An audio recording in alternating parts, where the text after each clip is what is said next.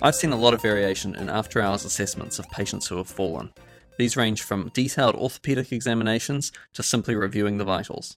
So what is a comprehensive yet practical approach to this common ward call? Dr. Vani Chandran talks to geriatrician and fall expert Dr. Cheryl Johnson.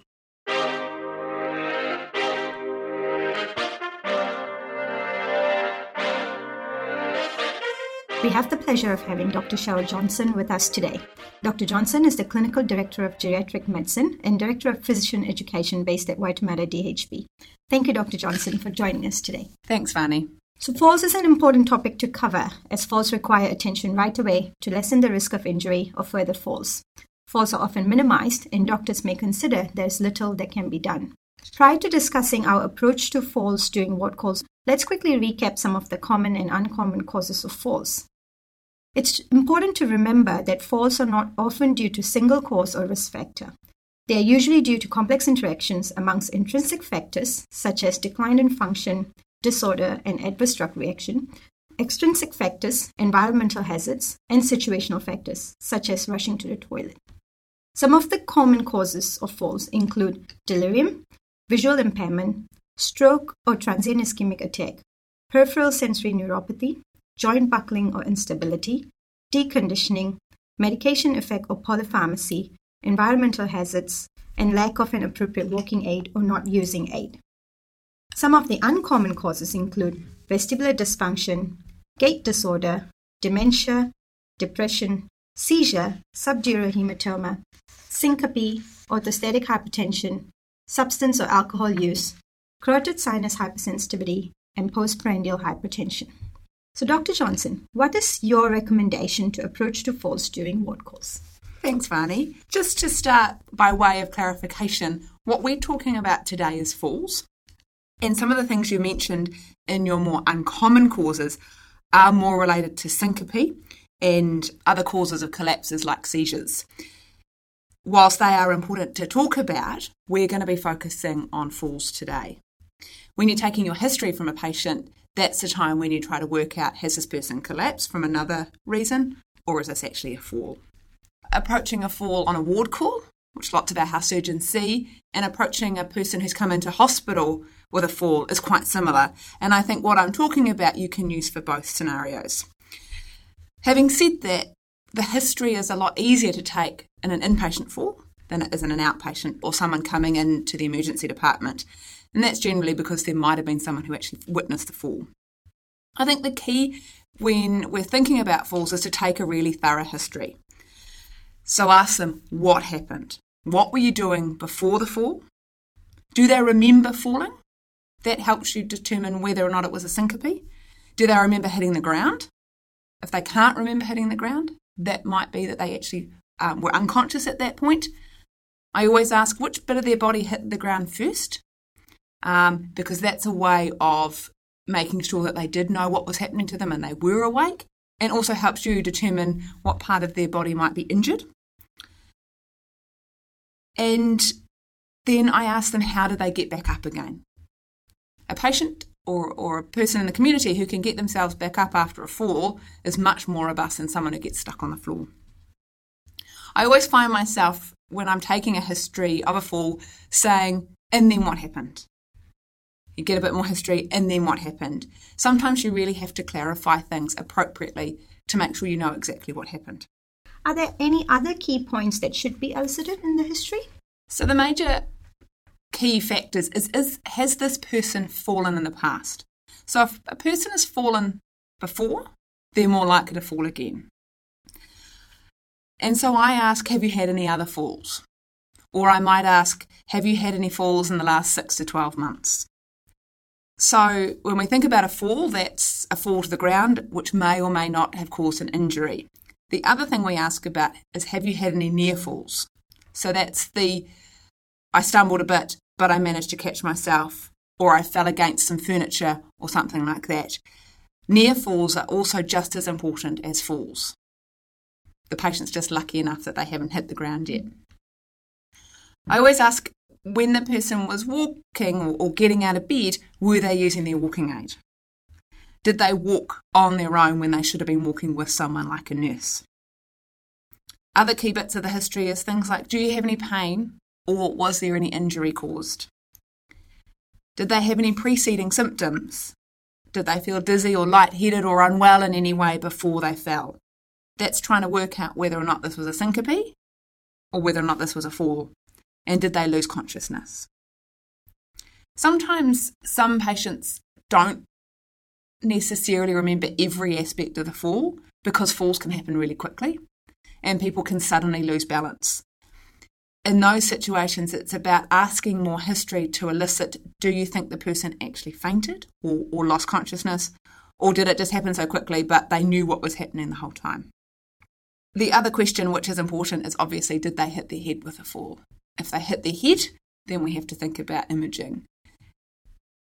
Having said that, sometimes people don't remember that they hit their head, or even we ask for a CT scan even if they haven't hit their head, if there's other risk factors that we're worried about.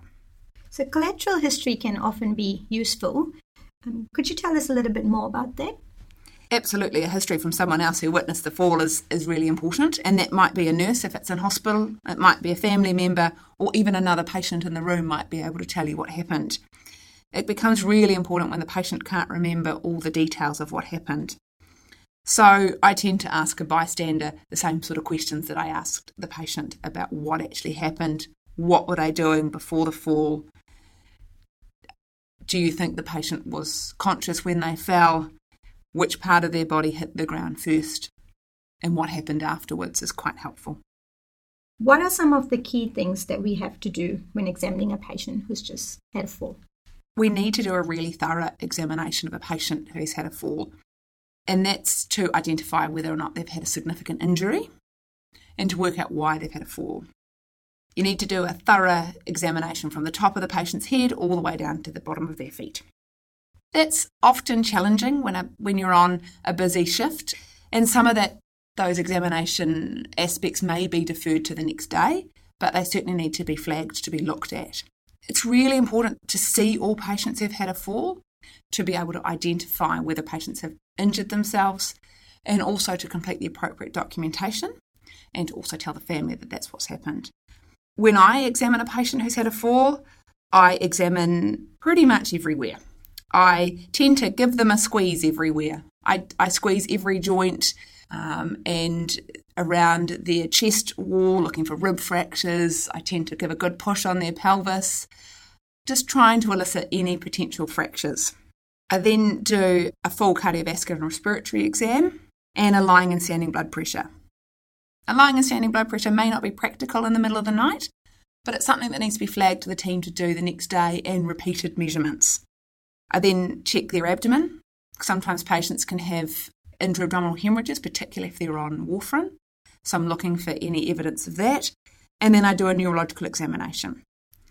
Again, that's challenging when you're busy, but making sure that at some time someone has done a peripheral sensory examination is really important, because often peripheral neuropathy is a common cause of falls in older patients. Shall we talk a little bit about the red flags that a doctor must be aware of? So that's really important. I think the biggest and most important population of patients who fall are the delirious patients, because they are at risk of further falls. And they're often at risk of quite injurious falls as well. Often there's not a lot we can do to help them, specifically whilst they're delirious, but it's about trying to mitigate any further injuries. Other medications that we might have started in hospital often increase the risk of falls. And we need to be really careful when we're prescribing our centrally acting medications, including things like our opiates, as well as our sleeping tablets. I've seen lots of patients who have fallen when they've been prescribed temazepam because the patients get very sedated on it. They get up in the middle of the night to go to the toilet and then they fall. You need to be careful of patients where you suspect a head injury, and they're the ones with the altered neurological status. Any patient who has significant pain or who can't weight bear needs to be thought about carefully, because they're more likely to have a fracture of their pelvis or their hips, and that needs further investigation. And we shouldn't be reassured by a plain X-ray of a pelvis, because often hidden fractures, particularly the sacrum or the pubic rami, can be missed on a plain film. So speaking of investigations, how should we determine which investigations need to be done and how do we prioritize this? So I guess your investigations do depend on whether the patient is an inpatient and it's a ward call setting or whether or not they're being admitted through the emergency department. If you're seeing a patient in the emergency department and they've had a fall, they all need the kind of general blood tests that we do in older patients. And they're the sort of things that you already know: full blood count, renal and liver function, vitamin B12 and folate levels, because that's a common cause of peripheral neuropathy, iron studies and thyroid function. All patients should have an ECG when they fall. Often patients don't get an ECG when they're in hospital, so it's actually just a good opportunity to do one and make sure that we're not missing an arrhythmia. And in some patients, there's often a precipitant, as you talked about, and that might be some sort of sepsis. So then a septic screen with a urine and a chest x-ray might be indicated in specific patients. And then doing an x-ray of any area you are concerned about injury or fracture. And again, having a low threshold for a CT scan. I've diagnosed lots of pelvic fractures when the plain film has been completely normal. Okay. Could you please clarify indications for a CT head, especially in the middle of the night? When should I worry? And how do I get a CT head done? That's a really tricky question. Patients who are on anticoagulation, particularly warfarin or dabigatran, I would have a low threshold for doing a CT scan. CT scans themselves are fairly simple tests to do, and whilst there's radiation, the risk of us missing either a subdural or other hemorrhage in the brain is quite substantial. So patients on anticoagulation where there's a history they've hit their head, I think I would scan them. Once you've done your neurological examination, if you do find evidence of new neurological findings, then that's a good reason to do a CT head. I think also the worry factor. If you're worried about the patient, then I would just do a scan. How would you recommend managing patients who've just had a fall? When you've worked out whether or not they've got an injury, they may need treatment for that injury. That may not be you specifically, but it might be the nursing staff who help with the skin tears that require a special kind of dressing. Sometimes patients also need suturing, which may or may not be done on the ward. Sometimes ED can be quite helpful with that. And then clearly if a patient is bleeding from a skin tear or some other injury, they will need some treatment for that. So that's kind of your ABCs, as it were. Then if they've got pain, they need to have that managed with analgesia. And then you need to go through the hospital protocol for a fall. So there's a sticker that you would have seen that we put in the notes that details all the process that needs to be gone through after that fall, which includes having a doctor review the patient and also having a staff member contacting the family to let them know that their loved one's had a fall. It's important to review the patient's medications and are any of the medications contributing to their falls. Are there any new medications that might have caused it or some old medication that they're on? In the middle of the night, you may not want to make a lot of changes to their medications, but again, just flag it to the team to have a look at that in the morning. As I've mentioned before, it's really important to do a lying and standing blood pressure, so ask the nurse to continue to monitor the lying and standing blood pressure if you're worried about orthostatic hypertension. You might need to manage any underlying cause for the fall, like a delirium or some sort of infection. And it's really important to fill in ACC forms. I know a lot of what house surgeons do is paperwork based, but ACC forms are really important, particularly when the patient has a significant injury. I've seen plenty of patients who've come and seen me in my clinic after a fall in hospital and they've had major dental injuries or facial fractures that need work or dental work down the track, and they've never had an ACC form. And that's treatment that will be covered by ACC. Again, probably not something you might do in the middle of the night, but it's important to hand that on to the team or do it in the morning before you leave. What are some of the common pitfalls that you've seen? Often falls receive a lower priority. And I can understand that, but it is really important that patients are reviewed because the risk of us missing something is significant, as well as it being DHB protocol for review. Often, I think people think when a patient has a fall, there's not a lot that can be done. And that's not necessarily true. I think we can certainly take steps to make sure the patient doesn't have another fall and that we've assessed them for injury. The other thing that often gets forgotten about is patients' bones. So it's important when a patient has a fracture proven either on a CT or an X-ray that we think about their bone protection. So we can't prevent the fracture they've got, but we can try to prevent the next one. And a patient that's falling a lot, something like a DEXA bone scan can be really helpful as well, looking at their bone mineral density, trying to prevent their first fracture. So when a heart surgeon is busy during their ward call and they receive a page going, Mr. J.S. has just had a fall, what do you think are some quick questions that they could then ask the nurses before going to review the patient? I think talking to the nurse who's looking after the patient is really important, or a person who saw the fall, so that you can get a quick history. You could ask them to do a set of observations, including neuro observations, and make sure that they're okay. And ask the nurse, is the patient awake and talking to you? Is there any significant injuries you're worried about? You're trying to work out whether or not the patient has a major head injury and needs to be seen quickly, or needs some form of imaging, or perhaps the patient's in pain from a fracture. They're the sort of patients you want to see sooner rather than later. Would you like to talk to us a little bit about factors that increase risk of falls in hospital? Hospitals are very foreign environments to patients. So we bring patients into hospital, we put them in a bed, we put them in their pyjamas, and then we tell them not to get up to the toilet without help from somebody. So you take a community dwelling person who's used to going to the toilet independently, and you say that they can't do that. And some patients don't understand the reasons for that. So they will get up when it's unsafe for them to do so, and then they fall. Sometimes a walking aid for a patient is well away from the side of the bed, so the patient actually can't reach it. They can get to the side of their own bed, and then they look for their walker and it's not there, so they only have a choice to get up on their own. Or sometimes it's not even a walking aid. I've seen many stroke patients who have woken up in the middle of the night. They've forgotten they've had a stroke. They try to get up out of bed, and then they ultimately fall. So that's a common thing that I've seen. As I mentioned before, delirious patients are at significant risk of a fall. Doctors don't help in terms of falls risk. We tend to clutter up the hallways with our paraphernalia that we have, our trolleys and bits and pieces, and nurses do it to a certain extent as well. So it's important that when you've got older patients on the wards, that you try to keep the wards as clear as possible so that they can get their walkers through and walk safely. As we've mentioned, medications, particularly new medications, put patients at risk of another fall, particularly those centrally acting medications. And sometimes patients just don't have the right footwear in hospital. They might have socks, not the red socks that they should be wearing. Sometimes they've got TED stockings, and they can be more slippery on our floors. So it's about making sure that our patients have the right those red socks on that keep them safe.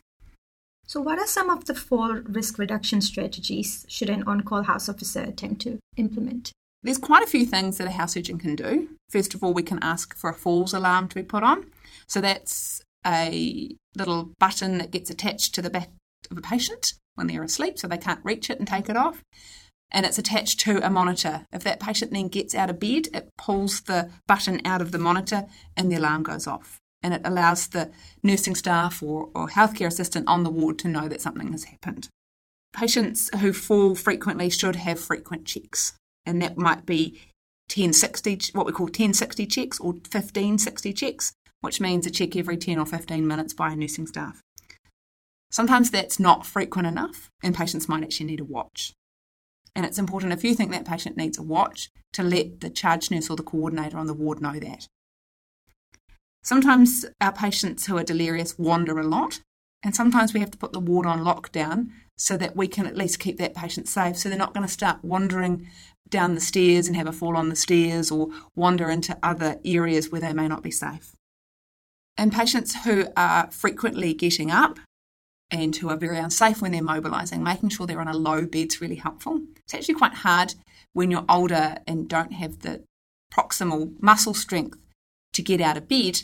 It puts them safe down towards the ground and they actually can't get up.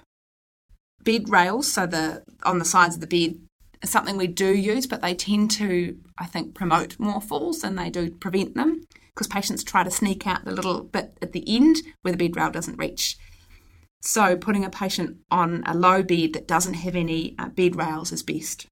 And sometimes we even put mattresses around the bed, so if the patient tries to get up or rolls off the bed, that they're going to fall onto a mattress. It's really important to make sure that the patient has their glasses and their hearing aids in, just to help with their sensory impairments. As I mentioned before, red socks are a really good option for patients because they stick to the ground. And finally, on our ATNR wards or our geriatrics wards, we use hip protectors. So that's a way of padding the hip so that if the patient does fall again, they're far less likely to break a hip. So allied health team can be quite useful with management and prevention of falls. Would you like to clarify a little bit more about that? Yeah, so the allied health team is really important. And on our ATNR wards, we always work together. So just to think about what the physio does, they assist with a balance and falls assessment, and they can assess the patient for the most appropriate walking aid. And they also teach the patient how to use that walking aid safely and how to turn and manoeuvre with it. They also teach the patient how to get up safely when they've had a fall. So even though a patient might have had a fall in hospital, they're more at risk of having a fall at home. And if we teach that patient how to get up again, that's far less risky for them. And they're less likely to get stuck on the floor. Physio will also help with balance and strengthening exercises, and then they can provide that patient with more exercises to do at home to keep that strength and condition. In Waitemata DHB, we have a in-home falls prevention program, and the physio knows how to refer to that. And that can be quite useful to give that patient more physiotherapy input in their own home. The occupational therapist is just as important, and a home assessment by an OT is the gold standard for falls prevention, but it can be really difficult to do in every patient. So it's important that you liaise with the OT about the patient's home environment, particularly if they're falling at home. And the family might bring in some photos which might help you look at how their own home is cluttered and ways that you can help prevent falls. Occupational therapists also teach patients how to use their walking aids functionally. So how you use a walker when you're in a kitchen trying to prepare a meal, and how you use a walker in a small environment like a toilet. They'll also help with adaptive equipment, such as a shower stool so that the patient doesn't have to stand in the shower, because obviously at home showers are high risk areas for falls. Toileting equipment, again, another high risk area for falls. Making sure that they've got enough equipment in the kitchen, and also an appropriate seat that they can have in their house, so that when they're sitting down watching TV, they've got a seat with arms so that they can get up from that, which also helps prevent falls. Things like having a St. John's alarm in their home is important, so if the patient has a fall, they can call for help. And the other thing is getting a needs assessor to do an assessment about home supports so that that patient can have some support and supervision around things like showering to try and prevent more falls. Thank you, Dr. Johnson, for the comprehensive overview. What would be some of the take-home messages? I think we need to take falls really seriously because falls herald more falls. And once a patient starts falling, they often continue to fall. Falls are expensive. They cost a lot for the District Health Board. And they have a life-changing impact on patients and their families. And often when patients start falling, it means they can no longer live independently in their own home. So falls prevention is really important. And the other thing is never to forget their bones, trying to stop them from having another fracture or getting their first fracture. Thank you so much, Dr. Johnson, once again. Please send feedback, questions and suggestions of what you'd like discussed on the show to feedback@wardcalls.com or find @wardcalls on Twitter, Facebook or Instagram. And remember to leave us a review on iTunes to help others find the show. Thanks to the NZRDA Education Trust for making this podcast possible. Practicing medicine is to make black and white decisions based on grey information. We've done our best to bring you useful and reliable advice from guests volunteering their time to give expert opinion. Our advice does not replace your local hospital policy or guidelines, nor good clinical judgment.